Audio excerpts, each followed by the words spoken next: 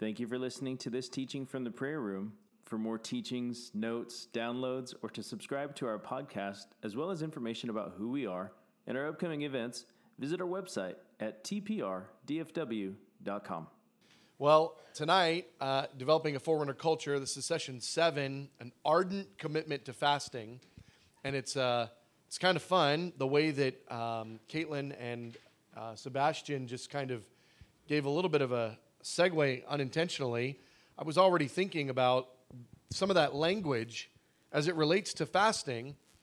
The idea that there has been a group of people that have been laying hold to make this ministry happen for 17 years.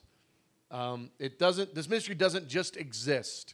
This ministry took people going, I'm going to make the house of prayer my thing. I'm going to put a bunch of energy and time and effort into this. I'm going to help this thing advance. And part of that, of course, just think about how negatively impacted the spiritual culture would be around here if we only had workers, but those workers weren't connected to Jesus. Those workers didn't have an intimate prayer life. Those workers weren't actually reaching to grow in their life in God. The spiritual climate would be dull and just crusty, not good. So when I think about people that are helping us build and that have been just instrumental in, I love the picture that that Sebastian just gave. He's like, man, I can't even imagine my life without this place. And there's a number of people that would say that.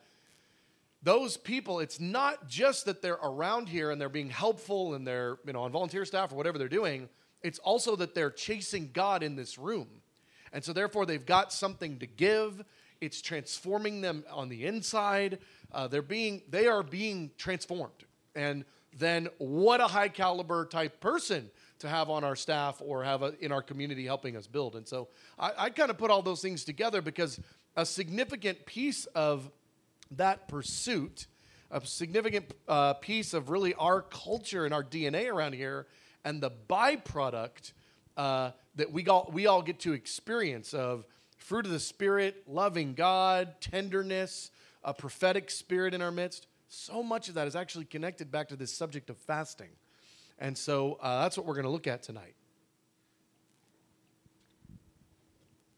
Now, I've got a few objectives in this session, and these are kind of the broad strokes. Getting down to the details will be the job of the whole session tonight. But I can remember when I first came to Christ, and there were so many things I was reading in the Bible because I just started reading the Bible. Somebody told me to do that. I said, here's a Bible. Just started reading. I didn't know what else to do. I felt very behind on Christianity because I'd been to church like 3 times in my life and was mostly making fun of the pastor those 3 times. And so I didn't have any Bible background or anything. And so I was just reading the Word. I can remember being so dumbfounded and conflicted, reading so many things in the Bible that I wasn't seeing happen in real life around me in the church. I was just like, when do we start doing this stuff? Like, why are we not doing this? What is this? What is this? Somewhere in there, somebody gave me a book on fasting or told me fasting was a good idea, and then I saw a couple verses, and I just started reading books on fasting, and I decided I'm going to go for this. I am going to let this be a real part of my life, and so by the time we started TPR, I already had 5 or 6 years of history of a personal life of fasting, and most of that didn't look pretty, but it was sincere. And I'll talk a little bit on that later if we're given the time.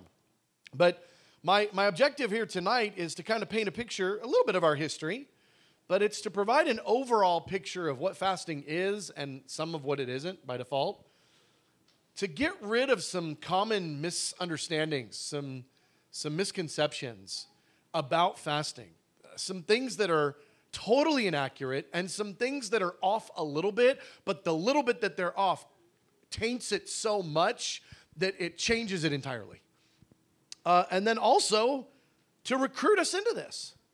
I want for us to start thinking about fasting, this is part of the misunderstandings part, as normal, as currently much neglected, and maybe you would even do a little survey of your own life and go, yeah, probably much neglected in my life too. and seen as a burden instead of as a blessing and an invitation. Those are some of the misgivings or misinterpretations that people have. And I think it then makes it difficult to recruit people into fasting, but I want as a community, I want us to sign up. Many of you, this is already a part of your life. Some of you, you're like, oh my gosh, get me out of this room before he gives one Bible verse that backs up this idea, that this is a good idea. But I feel the Lord giving us an invitation, and an invitation into depth. I mean, real depth and intimacy and just so many blessings that he wants to give. And when we do this, we enter into a vulnerable place. When we fast, we become very vulnerable, and in that vulnerability, our spirits come alive. And so there's just kind of a quick overview of where we're going. All right, so fasting in the life of the believer. This is one of the things that separates forerunners, is a true embracing of the fasted lifestyle. Now, that term can mean a lot of things. Tonight, I'm specifically focusing on the fasting part of the fasted lifestyle. And so just allow me that for those of you that know that term means more than that. But for those, this subject of being a forerunner requires a fasted lifestyle because of all the things that God wants to do in a forerunner that require a yielding that can't be accomplished outside of fasting. There's some things that happen in fasting that can't happen to the human soul any other way. And God wrote it in that way. And it's on purpose. And so we're talking about, as believers, not just talking about fasting. I think probably fasting isn't much talked about anywhere, mostly, and it's even less done anywhere. We don't want to just talk about it. We want to actually do it. We want this to be so normal.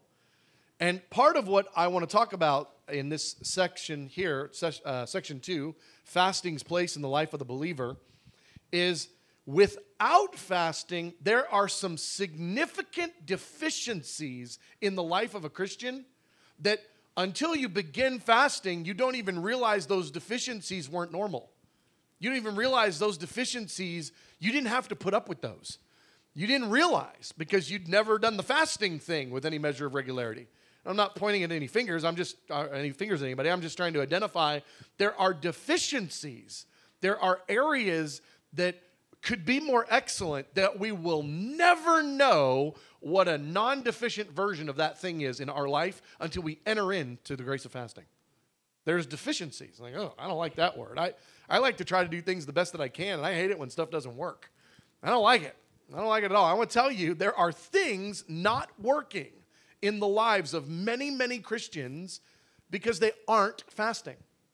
Fasting gives us access to grace and things in the Lord that not fasting, you don't have it. And so there's areas of weakness there. Another key piece of this that I hope for us to see is that actually the subject of fasting, it's not really optional. Not really. I mean, the Bible says do it. So the Bible says, like, be nice. I mean, it's a little bit more complicated than that. So it's like not being nice isn't optional. Well, I sure can be not nice if I want to be. Okay, but you're outside of what God wants. So if the Bible says it, then it's not an optional thing. Though our culture, and I don't mean the lost world, I mean our church culture, has made this very, very optional. In fact, it's painted a very wrong picture of the subject of fasting. Radical Christians fast. Everybody else doesn't, because that's just like what crazy, really committed Christians do. That is a wrong idea. And it's one that is seeped into our Christian culture in a profound way. But the Bible does not talk about fasting that way. The Bible talks about it the exact opposite. And so that's what we're going to look at. All right, some fasting in the Old Testament. Not that you needed it. But I wanted to make sure that we saw that fasting isn't just a new idea or a New Testament idea. We've got here Jeremiah, Isaiah, and David all talking about fasting in a very normative sense. I mean, they're describing fasting and their participation in fasting as just a very normal part of life. And They're not the only ones. I just gave you 3. There's a bunch of others that could be listed on this list. But just looking over those verses, I just want you to give a look at that when you have a chance. And just check it that we're talking about 3 different authors, 3 different main characters in the Bible, Jeremiah, Isaiah, David, all talking about fasting like a normal thing. They're just saying, hey, this is what we do. John the Baptist fasted. Part of the reason I want to bring this up is John the Baptist was helping usher in a transition of the expression of the kingdom. Is John the Baptist was the forerunner for Jesus, and he came with fasting, and he taught his guys to fast. It was very normal. And so here's John the Baptist, who's kind of like punching a hole in the kingdom of darkness that Jesus is then coming through. John the Baptist is preparing the way for Jesus, and he does it with a lifestyle of fasting, and he's got disciples he's raising up. And I mean, man, they went from parties all the time to a lot of fasting. And it's like there was something about the genetics, the DNA of fasting that got into the primary forerunner that we have in the Bible, John the Baptist, and into those that he was discipling. This was a very normal part of that age transition, or age is the wrong terminology, but that transition in the kingdom of God, when we transition from old covenant to new covenant, when we gone from Jesus has never been here before, living on the earth, to now he's here in the flesh, the Messiah has come. John the Baptist helps usher that in. And so I gave you there a verse on John the Baptist. Okay, Jesus fasted. Look at Matthew 4:2. After fasting 40 days and 40 nights, he was hungry. Yeah, amen. That should have an exclamation point after it. After 40 days and 40 nights. That is an opportunity for hunger. Not only did Jesus fast, we've got this example that is explicit, but Jesus talked and taught about fasting in a very normative way that we know for sure he was fasting more than just this one time that he did this 40-day fast. I mean, it's clear from the way that he talked about it and taught related to the principle of fasting. So you've got Jesus, the founder of our faith, the firstborn of many brothers. We got Jesus, Son of God, fasted. And we talk about we want to be like Jesus. What would Jesus do? Jesus would not eat food. I mean, that's one of the WWJD. Jesus would not eat. Jesus would fast. Fasting is a part of Christ's expression of the kingdom, of our way in the Spirit. Jesus talked about fasting as normal. Just look at this, Matthew 6:16. It's so crazy that this is in our Bibles, and yet in our culture, we have just, here's what I think happened. I think a long time ago, people started to realize fasting hurts. It's not a lot of fun. There's parts of fasting that are not a lot of fun, and that's true. There's a lot of pieces that are fun, but there's some pieces that aren't. And I think people were like, we need to stop this. We need to not do this. We need to stop talking about this as normal. We need to stop advertising it. And I think after generation after generation after generation, it became so normal to never talk about fasting that when someone does, we look at them peculiar. What are you mean really not eating food for real? Like for days or something? Really? But this is what Jesus said. When you fast. And then he gave some instructions. Don't do it in a way that draws attention. It says your your Father sees you. He says, when you fast, not if. Check that out. It doesn't say if you fast. It says you're a Christian when you fast. Because if you're a believer, this is a part of being a believer. When you fast, then here's some instructions about it. Oh my gosh, that is just so normal, assume the sale, ordinary, everyday Christianity kind of a thing. Jesus he says, when you fast, of course you're going to fast. I know you're going to. You're Christians. That's what you do. It's not all you do, but it's part of the list. Wow, that is very different. Just think about this for a second. If this Sunday, now I'm just trying to get us a little perspective here on where we're at as a culture. If this Sunday, every pastor got up in their congregational pulpit or whatever, and when they started their message, they said the statement, hey, when you fast, Here's how you do it. How many congregations would hear that and contextually that would even make sense at all? I mean, that would be like the most bizarre statement in most places. When you fast, be like, what do you, we've never fasted a day in our life. What are you talking about? When you fast, it's the normal Christian thing. It's not normal. We don't do, I tried that one time for 2 hours when I was 16 and never tried it again. And it's like the idea of when you fast, but Jesus talks about it like it's totally normal. Hey, when you do this, and it's in a list of other things.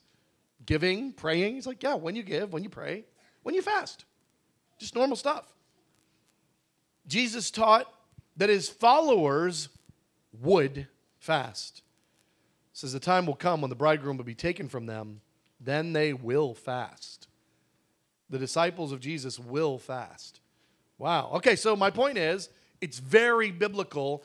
The not biblical thing connected to fasting is our cultural approach that says it's weird, nobody does it, you don't have to do it, it's not normal, it's a really irregular part of Christianity, it's like for the superstars or something. That's not anywhere in the Bible, but it's big time in our culture. And the reason I'm kind of like enthusiastic about this, I've got a lot of opinion on this, is because it's depriving us.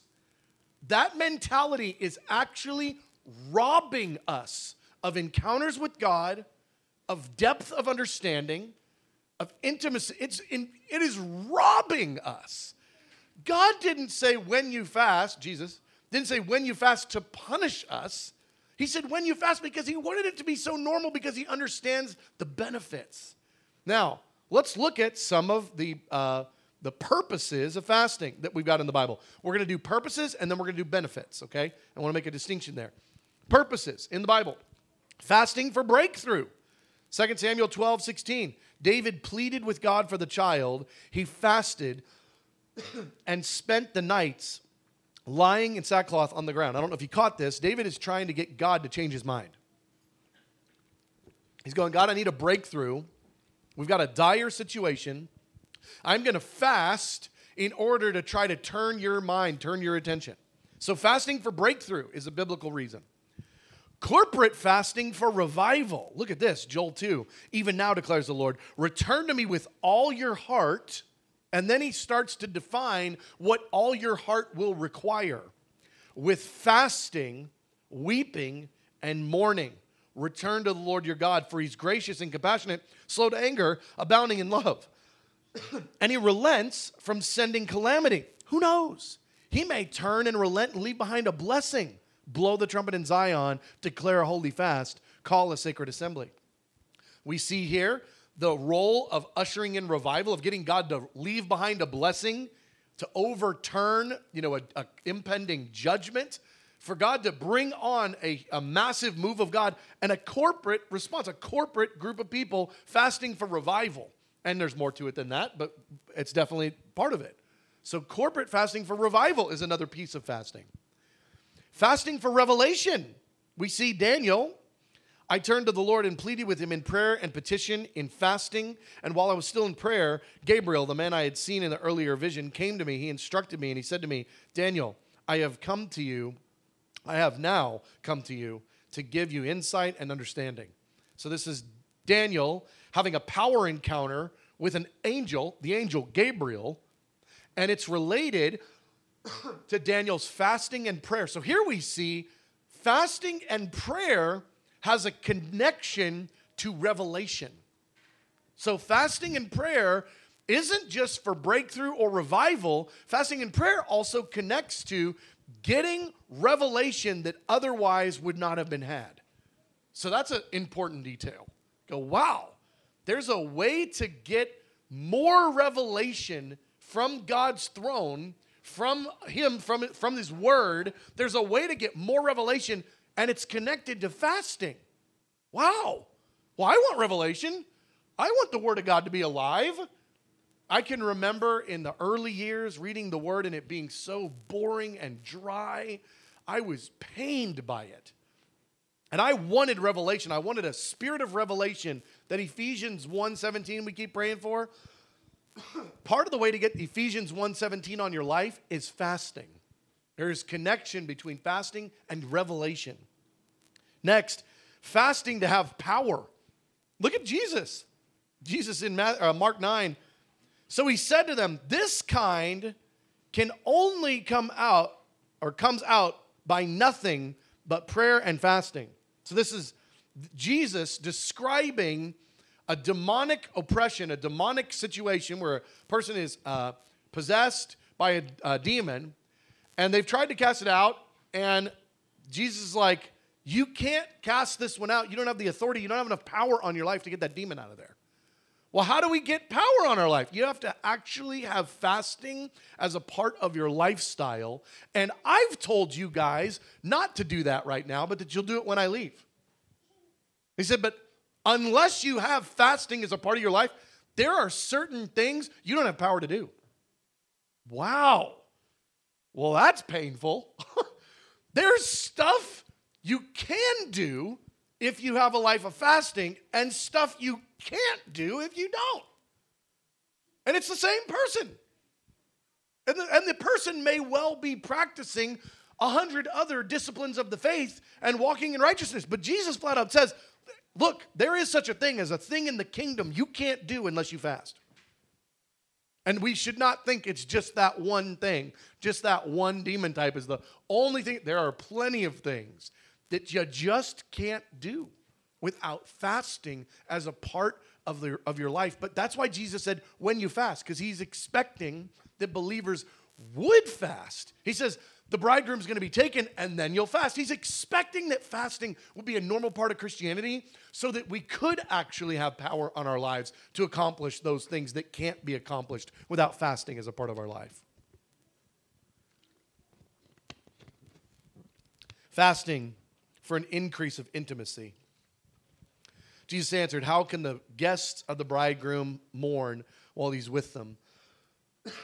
The time will come when the bridegroom will be taken from them, and then they will fast. What Jesus is communicating here isn't just that the fact of fasting will happen.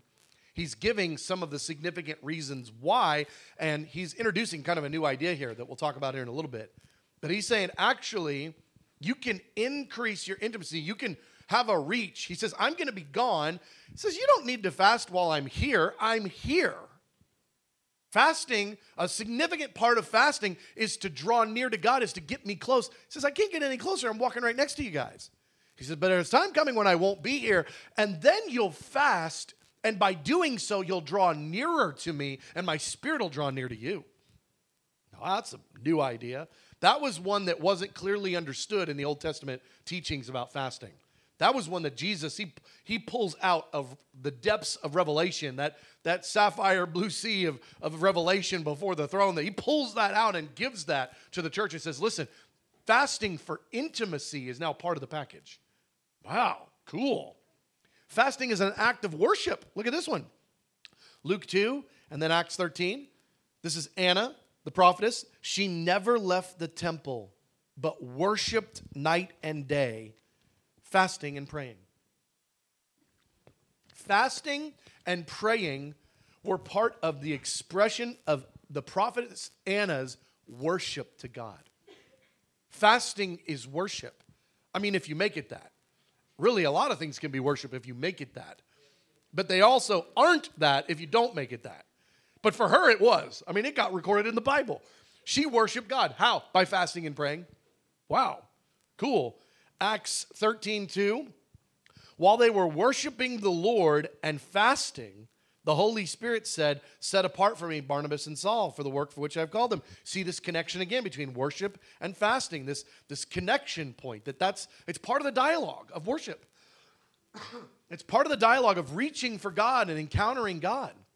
So I'm just trying to give you some biblical reasons for fasting, and there might be some others that I didn't include, but I think this gives a pretty good overview of the reasons that the Bible gives for fasting.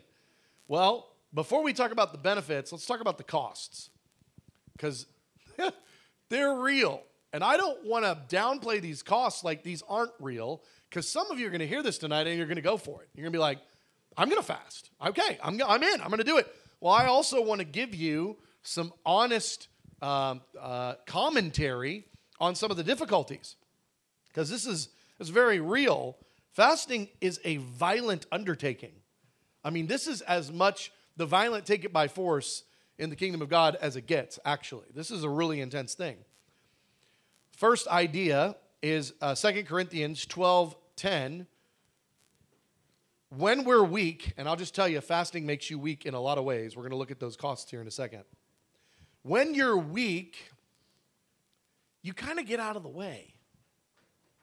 Part of our problem in our life, in our difficulties, in the things that we haven't yet been able to overcome, part of our problem is we're too strong still.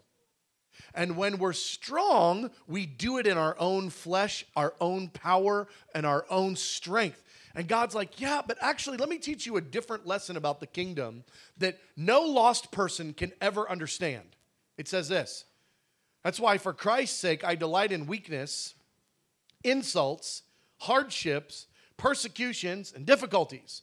For when I am weak, then I am strong. What in the world is Paul saying? He's saying, actually, when I'm too weak, when I don't have the strength to fight it, to win it, to overcome it, to do it, when I am weak, I know the secret of leaning into God and going, God, I can't, therefore you do it. And then God does it. And Paul goes, I am able to do stuff I'm not able to do, but I'm not able to do it because I got stronger. I'm able to do it because I got weaker. And I got out of the way, and I let God do it instead of me doing it. It's a profound lesson in the kingdom that I can't think of anything that I'm aware of. This is just a personal thought. I can't think of anything that I'm aware of that expresses this more than fasting. I mean, there's plenty of ways that express it, but the concept of weakening yourself on purpose, voluntary weakness, where you don't have to be weak. You don't have to. You could be strong. When you eat, you're strong. When you don't eat, you're weak. And as long as you have the choice of eating and not eating, if you didn't eat and you had the choice, you became weak on purpose, of your own choosing, your own volition. And Paul says, I delight in my weakness, because in my weakness, God shows up and does stuff I can't see, I can't do, I can't make happen in my own strength. I don't know about you. I want some God stories. I want to see God show up in my weakness and show up and do stuff that I couldn't do, and then I can't even take credit for it. I want to just go, he did that. It's awesome. That is really, really cool, the way that you showed up and that you did that. And this is a principle that, again, it's a kingdom principle, but it big time applies to this subject of fasting. His grace is enough. Look at this. That should say 2 Corinthians, not 2 Chronicles, 12:9. It's just the verse right before the one we just read. So 2 Chronicles 12:9. He said to me, my grace is sufficient for you, for my power is made perfect in weakness. Therefore, I'll boast all the more gladly about my weakness, so that Christ's power may rest on me. Now, I want to say this to you. Some of you in this room, just be real. There's no reason. This isn't like, good or bad or big kids or little kids. It's just real. Just be real. Some of you in this room, I am going to guess, have never experienced Christ's power resting on you in weakness and allowing you to do supernatural things that you can't do in your own strength. Here's a way to fix the problem. Here is a way to begin to posture yourself to start experiencing Christ's power operating through you and doing things that was past your bandwidth. That was past your IQ. That was past your strength. That was past your ability. I can't do that, but it just happened, and it looks like I did it, but God and I both know who really did it. It is the coolest thing. And the idea that fasting is for the elite has robbed the body of Christ of experiences of Christ's power resting on you in your weakness, allowing you to do things that are way bigger than what you can do. But that's the way the kingdom moves forward. How bad off is the kingdom if it's really in our control and within our power? I mean, how bad off, how spiritually, decrepit is the kingdom of God if the whole kingdom can be moved forward without God's help? It's God's kingdom, but he's like, now you guys just move it forward in your own strength. I'm going to take a step back, and I'm going to do nothing. We need to get God involved in stuff. And when God gets involved, more happens in your life. More happens in your relationships. More happens in your ministry. Stuff starts happening when you get God involved. But a significant way, I'm not going to say it's the only way, but a significant way to get God involved is to posture yourself in weakness. And I can think of no better way to do it than fasting. All right. Well, let's look at some of the pain, some of the costs. Physical productivity goes boom. When you fast, you're depriving your body of calories, nutrients, fuel. And when you do that, your physical capacities are limited.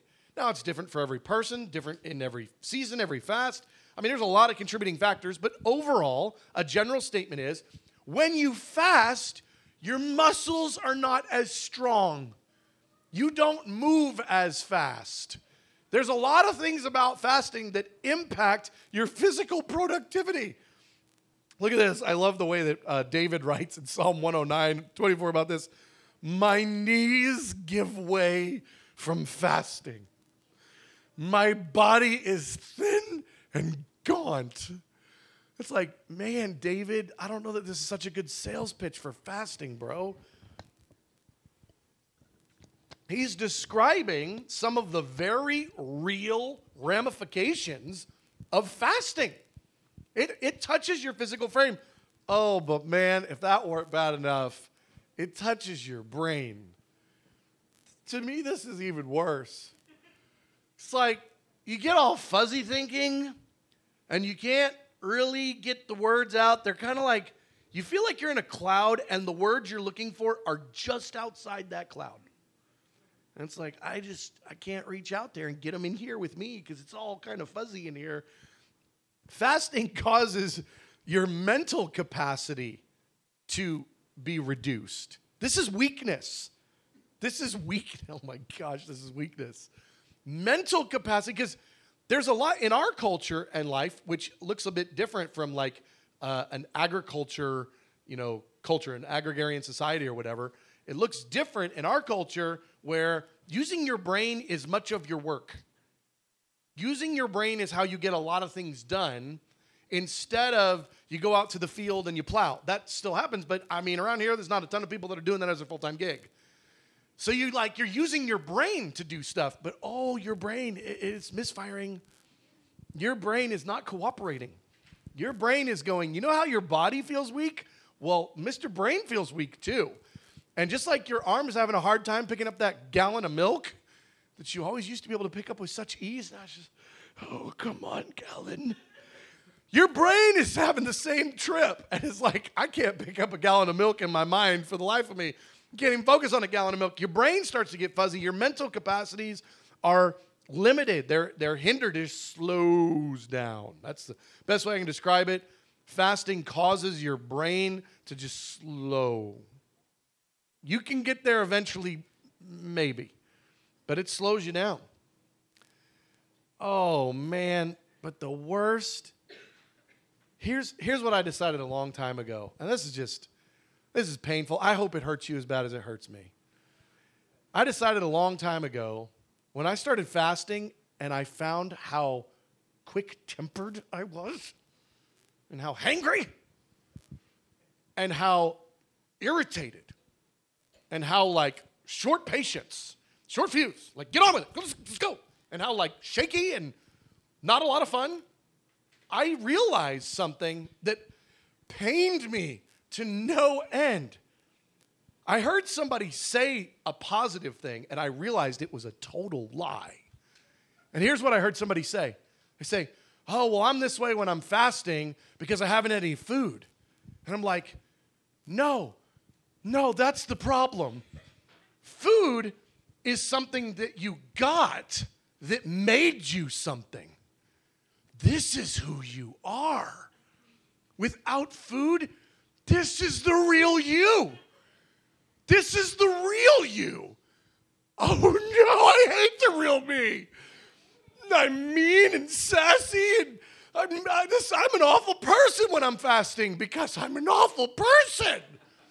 We've lied to ourselves that when we're all crutched up and we've got all the nutrients we want and our circumstances are fine and we're not being pushed or pinched in any way, that's the real us in our perfect condition. When everything is perfect scenarios, that's the real me. No, friends, when you're in the gutter, that's the real you. When you are reduced, when things are lacking, and the fruit of the Spirit, it just looks like a bunch of cuss words to me when I'm fasting.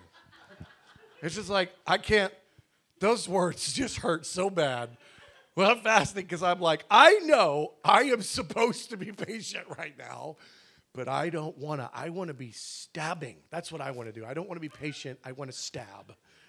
It's like the fruit of the Spirit, whether you're fasting or not fasting, is love, joy, peace, patience, kindness, goodness, faithfulness, be gentle, and self-controlled. Oh, Lord, no. And what I've realized over the course of time is actually the real test of the fruit of the Spirit is when I'm fasting, not when I'm not fasting. And there are other trials that can help press you a little bit and see what comes out of the grape when you get pressed. But that one's a real big deal. The subject, weakness, voluntary weakness. I'm on purpose positioning myself to not have the strength to fight against anger, resentment, whatever. And in that pinch, I'm actually needing grace from God that I could operate in the fruit of Brad. No, the fruit of the Spirit. We enter into the fruit of His Spirit. And I think fasting actually really helps with that. So I'll give you a little sales pitch here.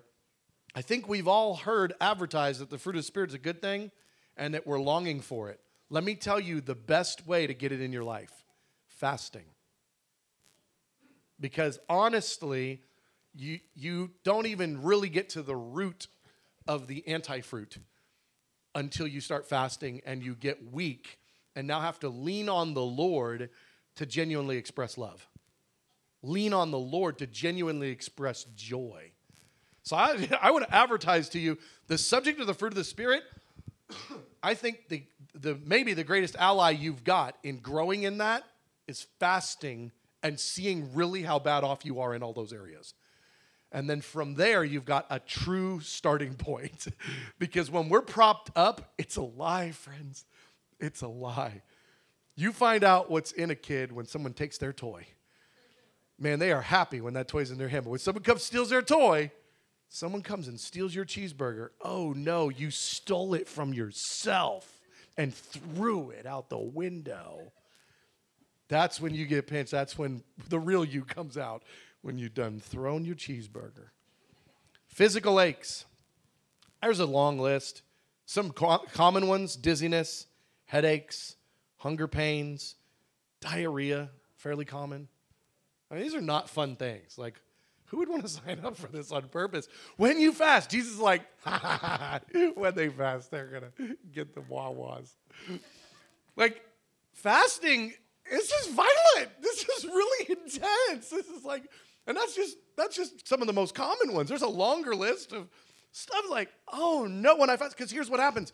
Your body is convinced you're trying to kill it. You're not feeding it like you were yesterday, and it knows the difference. And it's like, this is not what we were made for, man. We were made for cheeseburgers.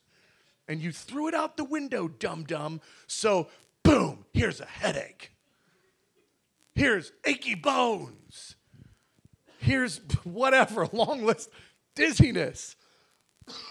headaches, whatever. Oh, no. Yeah, and this is part of the package. I mean, some things you can do to make it lessened and all that, but these are kind of, this happens. It's kind of bad. Oh, my gosh, your metabolism just, oh, gosh, this is like the worst. It's like cruelty to animals, and I'm the animal. Is that when you fast, your metabolism gets jacked up. I don't mean if you fast once, but if you build fasting in as a part of your life, your body is like very confused. Because it's like sometimes you feed us and sometimes you don't. And so when you don't, we are storing up fat. We are going to store up every calorie we can, and we're going to put it in places we feel like safe, like your hips and your butt and your gut. We're going to put it there because we don't know when you're going to feed us again. And then you start eating, and your body goes, it's a trap. He's lying. He's going to do this to us again. He's going to not, I know it. You know what we need to do? Store up more. Store. And sometime later, your body finally goes, oh, okay, we can stop storing. And then you know what you do? You go on another fast. And your body is like, we're done. We're done trying. We're not playing anymore. From now on, this person's metabolism is permanently jacked up. It messes with you. And again, there's some things that you can do. Age, weight, physical activity, all these things play into it. There's a lot of things, but it's painful because it's like, oh no, fasting will actually cause me to gain weight? That's the devil. That doesn't make, I didn't eat. How did I gain weight by not eating? It's the craziest thing. Fasting, it touches on this. And I want to tell you, like, I hate that. I hate that that's part of the deal. It's part of the deal. But there's a cost. And we want these costs, we want to understand in our mind these costs equal sacrifice that's pleasing to the Lord. Giving the verse that I've given you a number of times in this, I insist on paying you for it. I will not sacrifice to the Lord my God burnt offerings that cost me nothing. Fasting and every one of these pain points is a part of our offering that we're giving him. The ache, the pain, the dizziness, even the issues with metabolism. It's an offering that we give him. We go, I'm giving this to you because I love you.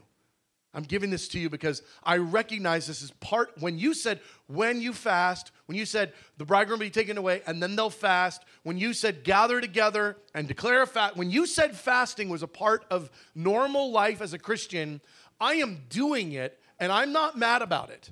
And I am lifting these pinch points because the pinch points, they're real. You can't just say, it's fine, there's never anything wrong. You're a liar. You've never fasted before in your life. If you've ever fasted, there are pinch points. Instead, we celebrate the cost and we go, God, I give this to you. This is part of my offering that I lift to you. Doesn't that just sound beautiful? That's a beautiful expression of worship. That's a beautiful thing to love God with. I mean, that's a very different thought process than it's just a burden. Well, now let's look at the benefits of fasting. I'll just say it this way. Fasting inclines us. Fasting doesn't magically do anything. Fasting doesn't overcome your free will. Fasting, but it inclines us. It causes us to lean a certain direction a little bit more easily. It inclines us. It's connected to this idea of give and it will be given to you. You remember we were looking at that in Luke 6:38. For with the measure you use, it will be measured to you. That kingdom principle works on just about anything. The more nice you are to people, the more people want to be nice to you. The more money you give away in the kingdom, the more money God will give back. The more you fast, the more you will experience the grace of God that comes with fasting. So there is something about the amount, the measure, the frequency, the length. I mean, there's something about the weight of it. It's like, okay, well, if I fast one day a year, will I experience the fullness of what God can give in fasting? Absolutely not. 2 days a year, yes, still no. whatever number. I don't know. I'm not here to tell you the number. I just want you to understand with the measure you use, it will be measured back to you. So this subject of fasting is like, some of you in the room might go, well, I did fast one time last year. Cool. That's great. But like with the measure you use, it'll be measured back to you. Like this isn't supposed to be a foreign idea. This is supposed to be a part of our life in God. Whoa, that is new. The fruit of humility. I think humility is one of the most important aspects of the entire kingdom of God. I mean, Jesus described himself as meek and lowly. He said, "Come to me. I am meek and lowly. I am a humble person." And we know what the Word of God says. He gives us more grace. The Scripture says God opposes the proud but shows favor to the humble. Look what Psalm 35 says. I humbled myself with fasting, and my prayer would return to my own heart. It says, I humbled myself with fasting. I want you to think about this. It's a really humbling thing to do. You think about the idea of a humbling conversation that you don't want to have with somebody. You were in the wrong. You go and you humble yourself. You say, listen, I did this thing. I'm sorry. I shouldn't have done that. Will you forgive me? It's a very humbling thing to do when you go and you ask somebody for forgiveness. What you're doing there is you are choosing the low road. You are choosing on purpose to posture yourself in a humbled position so that you can receive something from the party that you've offended. Forgiveness, hopefully. Fasting carries the similar thought process. You're going to God with fasting. You didn't have to. You didn't have to go to God with fasting. You're choosing. And by going to God with fasting, you have now become weak instead of strong. You have positioned yourself in voluntary weakness. You position yourself in a humble position. And the Lord looks at that and goes, oh, I like that. I like that you've come before me, not with your strength. You've come before me in weakness and you're asking me for help. Oh, man, fasting and humility are more connected than we're thinking. Because what happens is, this is one of the greatest benefits. When we fast, we weaken our will. There are only a few things in life stronger than the human drive to eat. Because it's tied into the drive to live. It's tied to the drive to continue to exist. And so the fight for survival and the subject of eating are interconnected. To choose, to sacrifice that, to cut that. It's one of the most intrinsic things to humans that we eat food. To take on violence and decide, I'm going to not do that for this season of time. You do violence to yourself, you are actually beginning to crucify your flesh in a way you can't crucify it any other way in the kingdom. Because you are literally crucifying your flesh. You are literally weakening your flesh, your physical ability. This whole subject of humility and going before the Lord and weakening ourselves on purpose, you weaken your will, it causes you to get stronger in so many ways. Just thinking about the idea of working out and you're pushing against the pressures of those weights. And what's happening is you're strengthening your muscle. You're voluntarily pushing harder. And it's winding up making your body stronger because you're pushing. When you fast, you are pushing against your will. And you strengthen your muscle of being able to submit your will to God in other areas because you've submitted your will to God in the area of fasting, which is intrinsic to your survival, is eating food. You've gone, I trust you so much, I'm even going to cut myself on the strength of food, of eating, and by doing that, I am stretching the muscle. I am working the muscle that I can actually live on less. I can actually operate on less. It's a very humbling posture. All right. Well, what else? Our spirits come alive. I know that Psalm 63 doesn't mention fasting. The language kind of seems to touch at it a little bit. I don't think it's a fasting verse. But I think it really does paint the picture of what happens when we fast. It says this in Psalm 63:1. "O God, you are my God. Early will I seek you. My soul thirsts for you. My flesh longs for you in a dry and thirsty land where there is no water." Anybody's ever done a long fast? Doesn't that just sound like the thing a person would say when they're fasting? And that's the language that just would come out of your mouth. Like, "Oh, despair, agony, agony. It's a dry and weary land." It's like, it's Pantego, dude. "My soul thirsts." No, you just really want something sweet. You want to get a milkshake and you're complaining. But I look at this and it's like, but it does cause your soul to ache. There's something when you fast, your spirit becomes more alive, because just as a little thought process here, you're never more alive than when you think you're going to die. And your body is in crisis. Your body is in turmoil. It's like, what is happening? Things are not okay. And it causes your spirit to reach, which is the point. See, fasting is to get you weak on purpose so that your spirit can actually reach in a way. Your spirit, it has such a difficult time fighting through your strong man. When you're good to go, you're strong, you've got everything you need. The spirit has a difficult time getting through that to soar. We weaken ourselves by fasting, and the spirit inside of us soars. This is why there is no version of fasting outside of not eating food. There's plenty of sacrifices. We did a whole session on sacrifices galore that God honors, that are good, that are awesome, but it's not fasting. Fasting has to be food because you have to be dying. You have to be slowly dying for the process to work. You're losing your physical strength, you're weakening your frame, and your spirit then is reaching up out of that and is starting to soar. I want my spirit alive. I fast because I want to feel God. I want my spirit alive. I want to feel God. I want those weakness moments to turn into strength moments of connecting with God, which is how the process works. I don't like being weak. I don't like any of these problems that come with it. There's just a bunch of stuff. But I do want my spirit to soar. And I'll just tell you, I got addicted to this early because I realized you touch something in the realm of fasting that you don't touch any other way.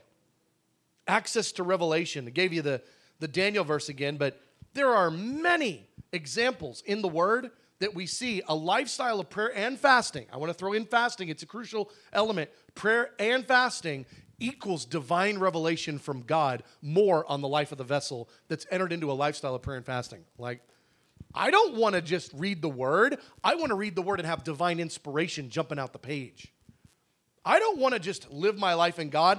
I want to have dreams and visions. And I want to encounter God. And the biblical pattern is that those that live lifestyles of prayer and fasting have increased revelation from God. Why? Because their flesh is weak and their spirit is soaring. So their spirit inside them, which was created by God to connect to God, their spirit is now got an easier access to touch God. It doesn't force anything, it inclines you. It inclines you to have more revelation. It postures you like an open, cup or an open bowl as opposed to one with your hand over it. A little bit of water can drip through your hand. But man, I just want that cup open and catch as much as I can. This is part of the glory of fasting, is access to revelation. And then fasting breaks your will. I put that on there. We talked about it, but I want for you, if that's an idea that you've never thought of, or if I was totally unclear and you're like, I don't know what Brad was talking about, I want you to meditate on that one for a little while and ask the Lord how fasting helps you break your own will. We pray, Father, let your kingdom come, your will be done. Jesus said, Father, if you're willing, take this cup from me, yet not my will, yours. A significant part of our battle is our will. that we want stuff more than we want the Word of God. We want stuff more than we want the plan of God. We want stuff more than we want righteousness.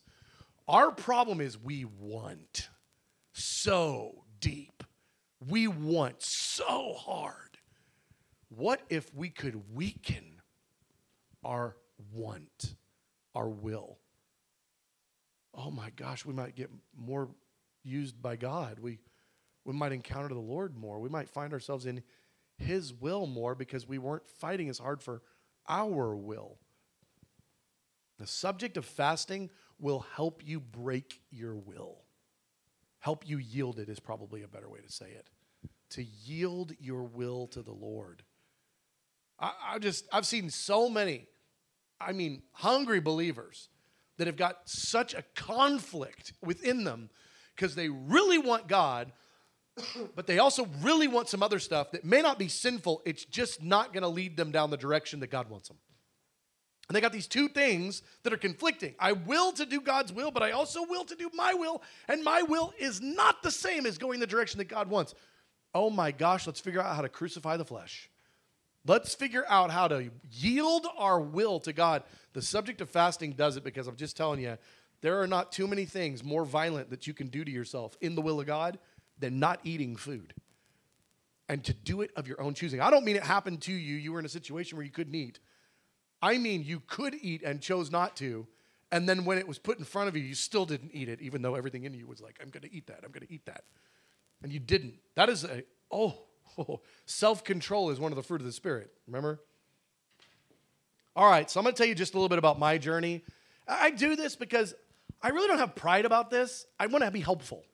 I'm going to tell you some stories because I want you to go, oh, well, if he can do that, then I can do that. And I'll tell you, part of the way that I felt empowered was by reading autobiographies of people that had did it. And you can do that? Cool. I want to do that. Okay.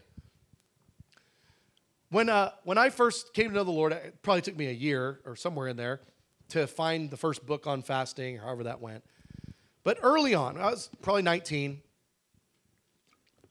I decided I want to fast every week, 3 days a week on water. And every week, with rare exception, I probably, in the course of a few years, probably 5 to 10 weeks out of 3 years did I not do this. Every week, I started fasting and broke.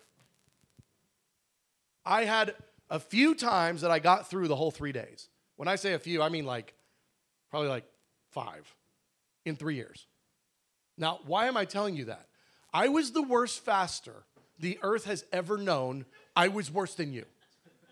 I guarantee you'll get breakthrough in under 3 years. It took me 3 years. I was like, this is ridiculous. I am the worst. Sometimes I wonder, was all of that just so I could tell people that so that they could feel better about themselves? Every single week. And I was like, I'm going to do it again next week. Some days I wouldn't make it past breakfast on the first day. I'd be like, I am fasting. Oh, I was like, oh my gosh, I just ate that. That was an entire Cinnabon. I was planning on fasting. Guys, I cannot tell you, well, no, I can. I can tell you how many times I broke those 3 day fasts. I had a commitment in my heart. I'm going to fast on water 3 days, every Monday, Tuesday, Wednesday, every week. I'm going to do it every week. And I only made it through the 3 days 5 times in 3 years. That is horrific. That is the worst track record ever. I guarantee you I'm worse at this than you are. But I also wouldn't let go. And if you don't let go, you get God. That's what happens if you don't let go. Oh my goodness, year 3, I was mad at God. I was mad at me. I was mad at food. I was mad at not food. I was mad at you eating food. I was mad at you not eating food. It's I can't eat. You should be eating. I was mad at everything. But I didn't quit. And I finally got grace for fasting. It wasn't exactly 3 years, but around there, I finally got grace for fasting. And I was like, oh my gosh, I can't believe it. It felt night and day difference. It was unbelievable what happened when I finally got grace for fasting. And I'll just tell you this, if you'll be faithful with little, you'll be faithful with much. The Lord will give you grace. If you want something in the Spirit, go after it. God will give it to you. Go after it. Part of my message tonight is get a little stupid. Like, start doing some crazy stuff. Start figuring this thing out. I didn't quit. And so I remember when we started the prayer room, at that point, I actually had the grace of fasting on my life. I actually had gotten to a place where that was something that was real in my life. And people started to notice, oh, Brad's not eating or whatever. And I didn't even know what to do about it at that point. Because I wasn't thinking I need to teach about this. I was thinking I have a private fasting life with God. And so it took a while for me to start teaching. But when I finally did start kind of talking about it a little bit more and inviting people into it, very quickly I wasn't the only person around the community that was fasting. And people started to actually go on this journey and try to figure it out. And people started doing crazy things. There were crazy things. Some no wisdom whatsoever. There was lots of no wisdom, but there was an effort to try to learn how to have the grace of fasting in our lives. And in those early days, we did so many long corporate fasts. 21-day, 30-day, 40-day, 50-day. We did so many corporate fasts. I mean, there was so many. I think I'm going to say a dozen or something in the course of a few years. I mean, it was probably over a course of about 5 years. We'd done a dozen or 10 long fasts. Oh my gosh, it was kind of a little unnerving. It was a little crazy because I'm not sure there was a lot of wisdom in the way that was being gone about. But I'll just tell you this. I've never made it more than 10 days on water. That's the longest I've ever gone on a water fast. But there are people in this ministry that have done 40-day fasts on water. They did it. They're humans. They're normal people that you know. And they actually didn't eat anything, and they actually didn't have anything but water for 40 days, and they did not die. See, God's in this fasting thing. It's not, that was in Bible times. No, that's today. I mean, you know people that have done 40-day water fasts. Wow. Really? Yeah, really. This is a real thing. The problem is we've been sold a lie. This isn't a real thing. Nobody does this. It's just in the Bible. Jesus didn't say when you fast. We've been bought into a lie, and the lie is all about our flesh's comfort. I mean, I don't wonder why the lie exists. The lie exists because there is a real pinch on the flesh when you fast. But I just want to tell you, I want to destroy all of those misconceptions. Fasting is for you. You can fast. God will help you. Just for a season of time, I had a full-time job. Well, a full-time job for a long time. But for a season of time, it was nearly a year. It wasn't a full year. But for nearly a year, I did a juice fast every other month where I only had juice, and I watered it down. I only had juice every other month for nearly a year because I was touching this grace of fasting thing. I mean, that's a lot of days out of a year to not eat. You can do that. I mean, this is not impossible stuff. Part of the reason I'm telling you these things is because this is real.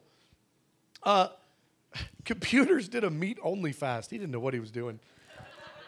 He did it for 8 months. He only ate meat, and finally he started having some weird health things, and we were like, you need to eat something, cereal. I don't care.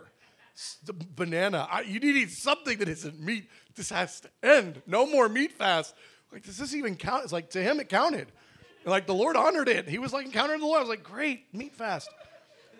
One guy fasted every other day for a year. And then after the year, he said, next year, so 366th day, he's like, now I'm going to not eat for 2 days and eat for 1. And he did that for, I don't remember how long he got into the year before he got jaundice so bad, we made him stop.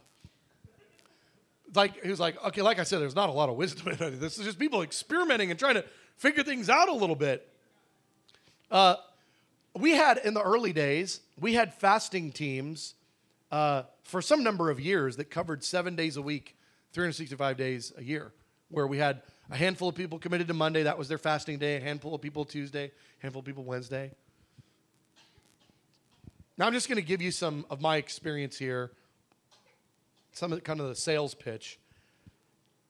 This is the greatest soft heartener available that I'm aware of. Part of the reason, big piece of it, that I fast is I want to have a soft heart before God. I want to have a tender heart. And a tender heart is not necessarily my normal resting heart posture, but I want one. I fast so that I have a tender heart. And I can't think of anything that I'm aware of. And again, if you come up with something else and it's working for you, cool. Don't discount this. Just change it's the most important to like it's the second or third. I can't think of anything in my life that has a greater capacity, a greater impact is a better word, to soften my heart before God than fasting. I want a soft heart all my days. Fasting makes me more full of the fruit of the Spirit. I touched on that a little bit earlier, but I want to tell you where I'm at in my life in God today looks very different than where it looked however many years ago. And I feel the grace of fasting, and it's like a little booster on my reach for the fruit of the Spirit in my life. I feel helped to live a life of love, joy, peace, patience, kindness, goodness, faithfulness, gentleness, and self-control. I feel helped in that. It has helped me be more of those things. I've still got ways to go, but I feel the help of God in that. Don't you want that? Don't you want that help? Fasting helps overcome a multitude of the heart's tendencies. That's that your will thing. I've just seen so many times where I'm like, oh man, I don't even care about that anymore. That doesn't, I care at like a level 1, but I used to care at a level 10 about that. I don't anymore. Why? And I start thinking about it, I'm like, because I've just kind of like continued to hack away at my will with this fasting thing. Because every time I fast, I don't want to fast. I want to eat. And when I'm fasting, I feel like I want to eat 3 times as much as is healthy for any human being. By choosing, I will fast. I will go against my will. It's given me power over my mind and my will and my emotions. Fasting helps me overcome a multitude of my heart's tendencies. It'll help you too. I'm more sensitive to the Holy Spirit. I know it. Because in seasons where I haven't fasted for whatever reasons, I have felt that sensitivity to the Spirit lift a little. And I'm like, oh, no. No, I don't like this. But that's how it is. It's like I want to be sensitive to the Holy Spirit. And I've found that when I'm fasting, and I don't mean when I'm fasting like the days I'm fasting. Normally, if I can just be honest, normally for me, when I'm fasting, it's pretty blah. I don't feel it till I'm eating the cheeseburger again. But when I'm eating the cheeseburger, I feel it. And I'm like, it's more than just I'm eating and I wasn't eating before. It's like I feel God more. Like I feel more tender in heart. I feel a little bit. I don't mean you go from here to here overnight, but I feel a little bit of the grace of God on me more. And I normally, just personally, I normally don't feel it much when I'm fasting.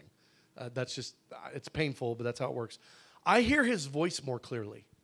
Again, you're crucifying your own will and your flesh, and you're reaching for God to hear his voice. He says he's a good shepherd and his sheep hear his voice. I want to hear his voice clearer and clearer and clearer. How do I do that? Part of the way I do that is I get out of the way. And by fasting, you do that. I want to encourage you with this. Fasting as a lifestyle is one of the best decisions I have ever made. I'd put it in like the top 5. One of the best decisions I've ever made was to fast as a lifestyle. I know I'm the way that I am because of regular fasting. I know who I am because I know who I am. Like y'all know who you are. We all put our best foot forward, for everybody else, but we know what's really going on the inside. Like I know who I am, and I know much of the way that I am is because of regular fasting for years and years and years. It is brilliant. It is so helpful. And its impact is compounding. I feel even greater grace for fasting today than I did years ago. I feel even greater weakness in my fasting because the fasting compounds. So it's like your fasting is like, oh my gosh. And I'll just tell you this. I have no problem in telling you this, okay? And again, I'm just trying to be helpful, okay? So I promise you, I'm not going home and proud about these things I'm saying. I'm trying to be helpful. When I fast till dinner now. I've got so many things I'm responsible for. I've got so many groups of people I'm supposed to be keeping track of, so many meetings I have to prepare for, so many things I have to do. Some years ago, I became completely unable to do that whole 3-day water thing and function. So I fast till dinner, and when I do that, I have found the reason I fast till dinner is because for me, and this is just me, and you got to find your own way. For me, I'm just being totally so honest here. It was the least common denominator where I could guarantee I would still feel his presence, hear his voice more clearly, and have a tender heart. It's like, if I fast this much and this long and this hard, I'll get it. If I fast this much and this hard, if I fast this, where is it? It's right here. 3 days a week till dinner. If I do that, I feel God, I hear his voice, I'm tender, I feel his presence when I preach. It's like, so for me, I'm not out to try to set any records. I just want to make sure I feel God. I'm just like, I want a tender heart. I want the Bible to be alive. So I'm like, I fast 3 days till dinner. It's like, for you, you might go, oh man, that's not going to work for me. Okay, cool. It didn't work for me for a lot of years too. I need to do something different. But my point is, you got to figure out what works for you, and there really aren't any rules. And it's going to change season to season. What does it look like for you? I just want to encourage you, don't do what I do. Hear what I do, hear what I've done, hear what others have done in the community, read some books and hear what others have done, and then start experimenting and figure out, what are you going to do? Where are you at? Are you going to be one that's like, I want to do some long fasts? I want to fast, a day a week. I want to do this. I don't know. You're going to have to figure that out. I want to give you permission to fast a lot. Worship team, you can come on up. And I've got some simple suggestions for you. Okay? I want to encourage you to do some crazy stuff. Some of you in this room, you're like, you know what? Fasting really hasn't been a big part of my life before, or maybe it used to be a long time ago, but it's not really been lately. I want to encourage you, press on that. Ask God for grace there. I'm advertising this thing as loud as I can. It is one of the best decisions I've ever made in my life, is to live this way, is to have this as a real part of my life and my normal pattern. Here's some suggestions. Start doing the Global Bridegroom Fast with us every month.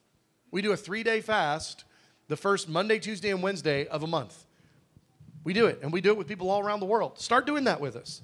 Start fasting weekly. If you want to join in, our staff has chosen to make Tuesdays our staff fasting day. And so we try to fast on Tuesdays. A couple of the staff needed it to be a different day for whatever reason, that's fine. But if you're like, I want to try to get in a weekly routine of fasting, well, join us. We're already doing it on Tuesdays. Join in. Why not? Get this to be part of your deal. Try going on one of those long fasts. If you've never done it before, it's been a long time, try one. Try a 21-day. Try a 10-day. I mean, it's not like 21 is a magic number. Pick a number. 13-day, because 13 is your favorite number. I don't care. But pick a long, do a long fast. If that's something you haven't done before, try pressing in for that. And experiment with different types of fasting, different lengths of fasting, different, what do you eat, how often, what do you drink, what do you not drink. Try different stuff. But here's the objective. It's not to win merit badges. It's to win God. You actually incline yourself to feel him more, to posture yourself. I just want to encourage you with this. Forerunners are fasting for revelation. They're fasting for a tenderness of heart. They're fasting for nearness to God. They're fasting in order to be able to lean on God. They're fasting in order to make it. The subject of fasting related to the forerunner culture is essential because there's so much about fasting that's required for weakening the messenger, weakening the forerunner to be able to embrace all that he's got. I just want to say this as I part. Refuse to live without it as a part of your life, and you'll get it. Refuse. Just make the decision, however weak you are, however many times you break fast, however awful it feels or whatever, decide I'm going to go after the grace of fasting and I'm going to get it on my life. I will not live any other way. If you'll approach this subject that way, you'll get it. This concludes this teaching from the prayer room. For more resources, please visit our website at tprdfw.com. Thank you.